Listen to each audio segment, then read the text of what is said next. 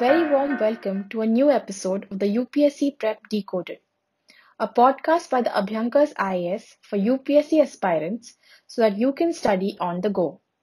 This is our 22nd episode, and I am your host, Shreya.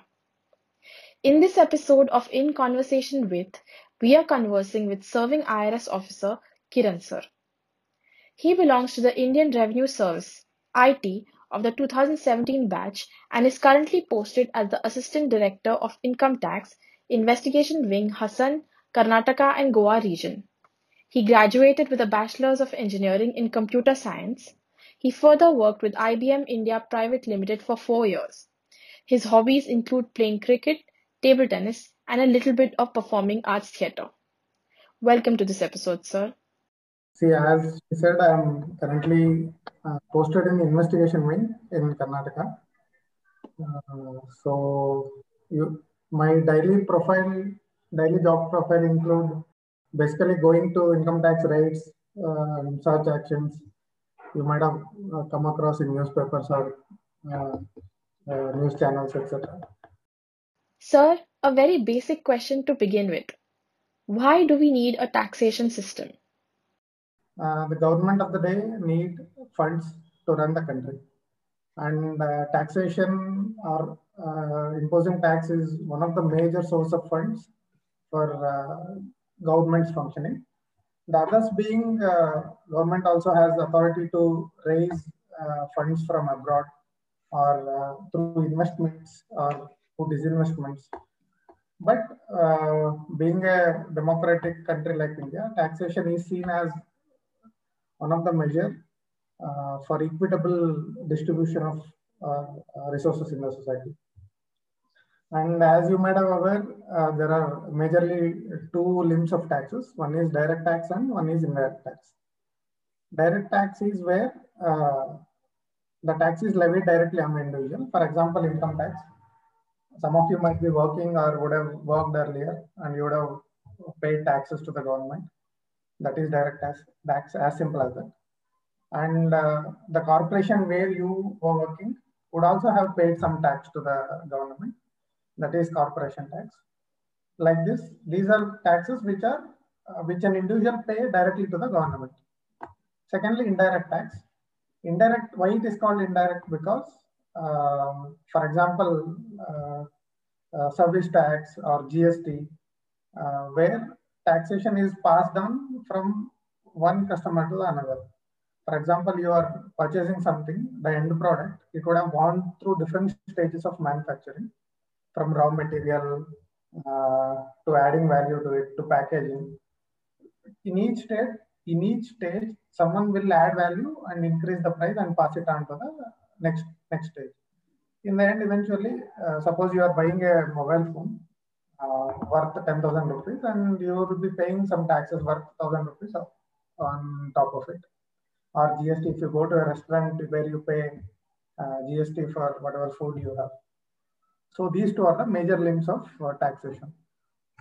And in India, currently, direct taxes are the major contributor for the Indian economy. Approximately 27 to 28% of revenue comes from direct taxes. And another 22 to 25% comes from indirect taxes. All right, sir. Moving on to the next question. The agriculture sector in India largely goes untaxed.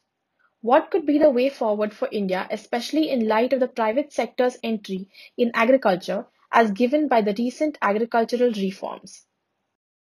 See, the idea behind not taxing or giving exemption to agricultural income is to support farmers or farming community who are for the basic limbs of developmental activity. Yes, there is a certain regulation with respect to agricultural income. Because in the Income Tax Act, we say there are certain rules where if someone is growing something and is earning out of it, it is exempted. There are certain rules and regulations for it, but more or less, it is misused across the spectrum. You might have read in your with respect to Indian society or with respect to any other subject that even marginal and big farmers are misusing this provision and getting exemption from agricultural income. In fact, in the department, we tackle it very strictly. All the agricultural income beyond certain range or beyond certain value are scrutinized very strictly, and respective penal actions are taken. That is with respect to how it is happening in reality. If I want to give you an example, let us suppose you own some 10 acre of land and you are growing coconut and you are earning some 50 or 60 lakhs out of it, and you claim exemption, then definitely we'll come back to you. We'll ask you a lot of questions. Okay, where have you, what have you grown? You show me the bills of how much you have produced, or how much you have not produced, how much you have sold, and if everything is in proper within the dimensions of the law, then only you are allowed exemption. Otherwise, the whole amount would be added back your taxable income. So that is one part of the mechanism takes care of it. Secondly, with respect to what should be done is, again, there should be regulation with respect to how much land ownership should come under exemption, and to what extent value is to come under exemption. These are not these have been in the pipeline, but they are not implemented. And with respect to your question on private entry into the farming sector, see, when it comes to, okay, see, that portion will be taxed, because once a company, say company like Reliance, it buys products from farmer, it is exempted in the hands of the farmer, not in the hands of the company. Once it comes as their raw material, it is again taken into consideration as their business only. So that part is already there. But I think farming part will be intact, maybe with certain minimal changes. Sir, so it won't be wise for India right now to go into taxation in agriculture, right? Yeah, may not be. With definitely with certain regulations, we have to go, because I've seen that there is a lot of tax evasion happens with respect to agricultural income. Okay, I might be owning. I've seen cases where a person is owning a land, he's owner of the land, say 25 acres, but he would not have grown anything. Okay, so there is a tendency to show income out of those land. All those income are routed through black money channels. Okay, suppose I'm getting a black money of say 10 lakh and I own 2 acres of land. I say that 10 lakh I have got it from my agricultural income. In that sense, this black money goes undetected. Okay, so we need to have some regulation and how government proceeds forward. Thank you, sir. This gave us some clarity on the issue. The next question is on the Taxpayer Charter, sir. It outlines the rights and responsibilities of both the taxpayers and the tax officers. What does India hope to achieve through it? The idea behind Taxpayer Charter is to increase the trust between citizens and the government. It is something analogical to the Citizen Charter that you would have heard or studied. You go into any government office or you go to a bank in any particular bank, they'll have some guidelines as to, okay, certain kind of work has to be done within that time limit, or something like that. So Taxpayer Charter also, the idea behind is to increase the trust, one.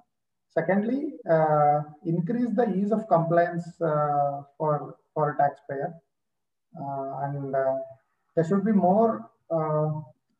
I would not say interaction. There should be more free flow of information between department and citizenry. Okay, it should not treat tax or for that matter. See.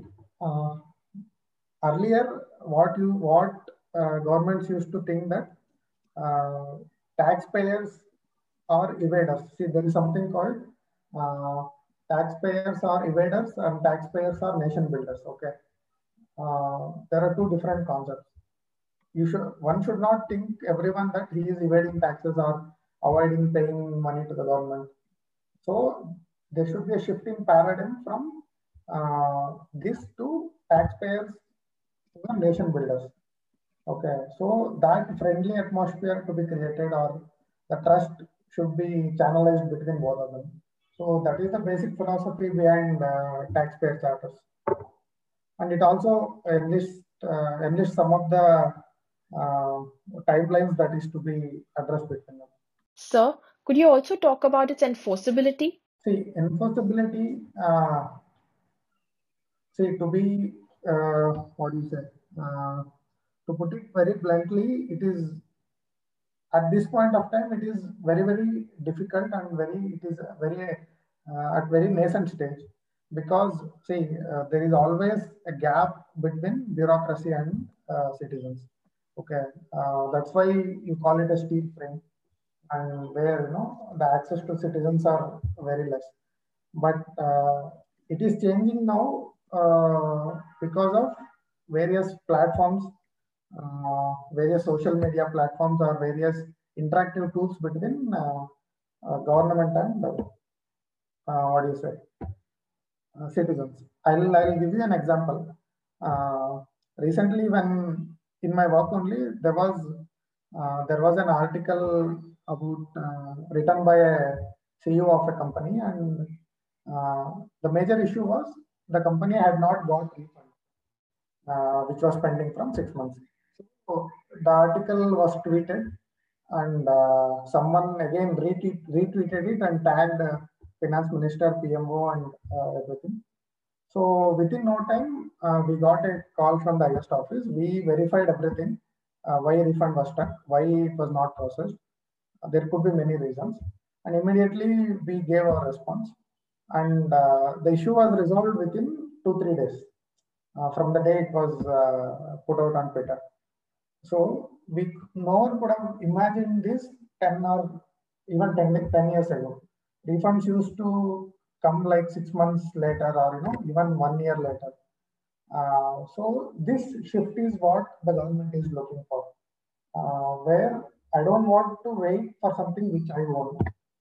This is my money, my refund, as soon as possible. And these starters and these interfaces are really here to help those citizens. Okay, sir. Now moving on to the last leg of our discussion, one that all UPSC aspirants are eager to know about. With reference to our today's topic of discussion, what exactly do we study for the exam? See, for exam perspective, don't go too much deep into technicalities of every different tax and all. Just remember few things. There are few ratios like tax GDP ratio. Okay, so it is very important to understand tax GDP ratio and how it has been varying from the last decade or so. Because tax GDP ratio tells a lot about policies of the country, whether how they are in concurrence with the taxation structure, in concurrence with the economy, um, and read about and use them profusely in all your answers. Be it Laffer curve, Lawrence curve, some concepts with respect to taxation, you can use them, and you yourself can make a comparative charts on how tax GDP ratios are there in developing and developed countries, and how they go with economic development.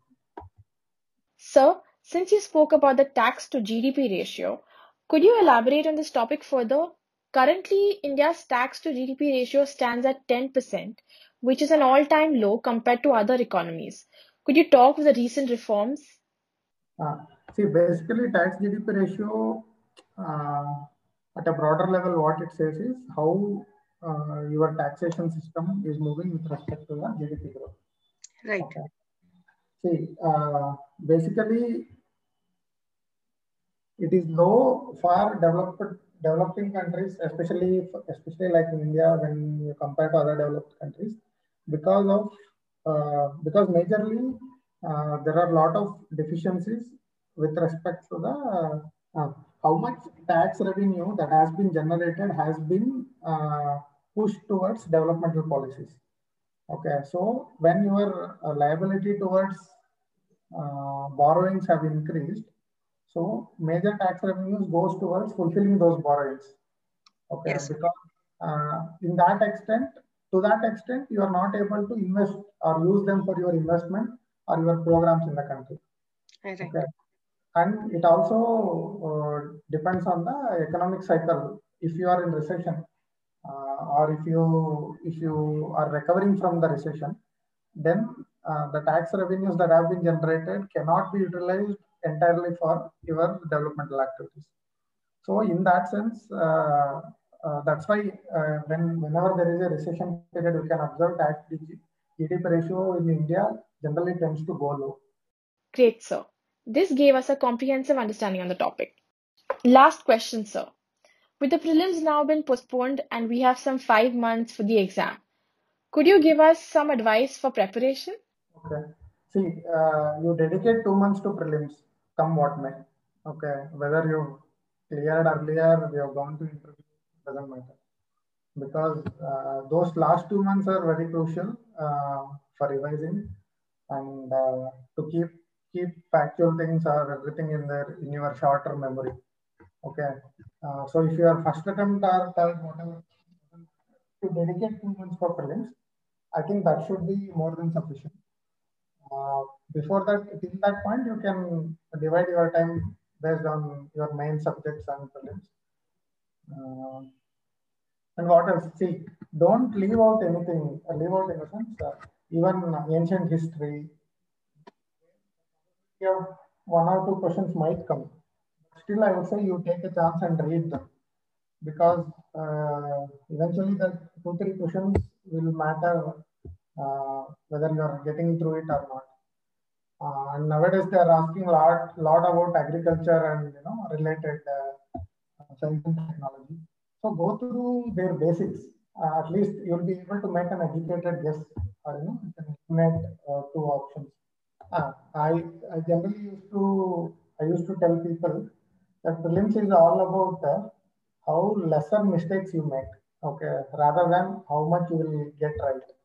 Okay, someone who makes less mistakes will get through. So that you keep that in mind. Yeah, definitely. See, one thing I forgot to tell, be very strong in your fundamentals. Okay, be it for prelims, mains, or interview.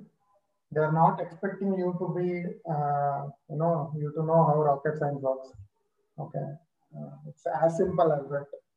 The more you keep it simple, the better your chances for success. Even in mains also.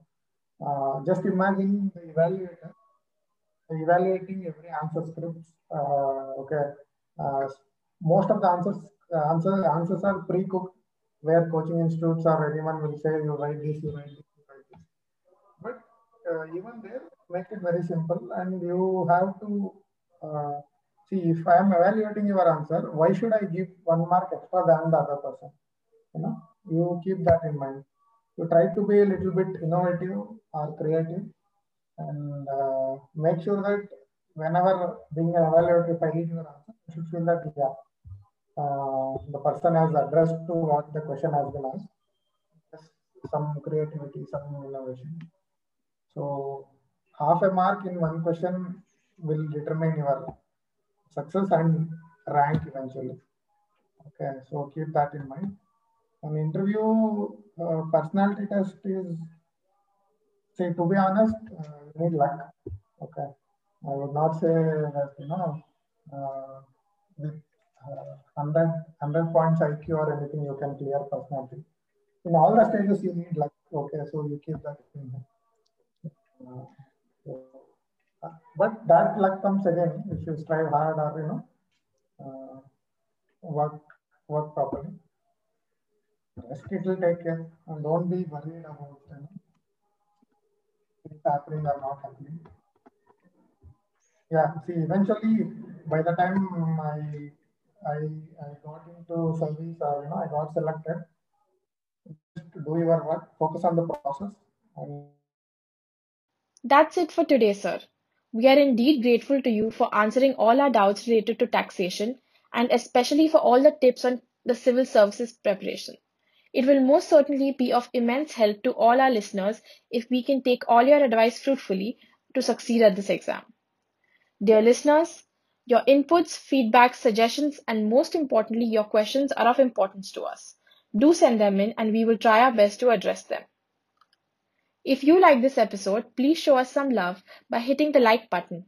Download the episode to access your favorite episode anytime, anywhere. We are now available on major streaming platforms, Apple Podcasts, Google Podcasts, and Spotify. We also have a Facebook page, an Instagram handle, and a Twitter handle, all by the name of Abhyankar's IAS. Please do visit our website, and to get in touch with us, our email ID is info@abhankarias.com. So that's it for today, folks. See you in a week's time. Meanwhile, stay safe, stay wise, and have a great day.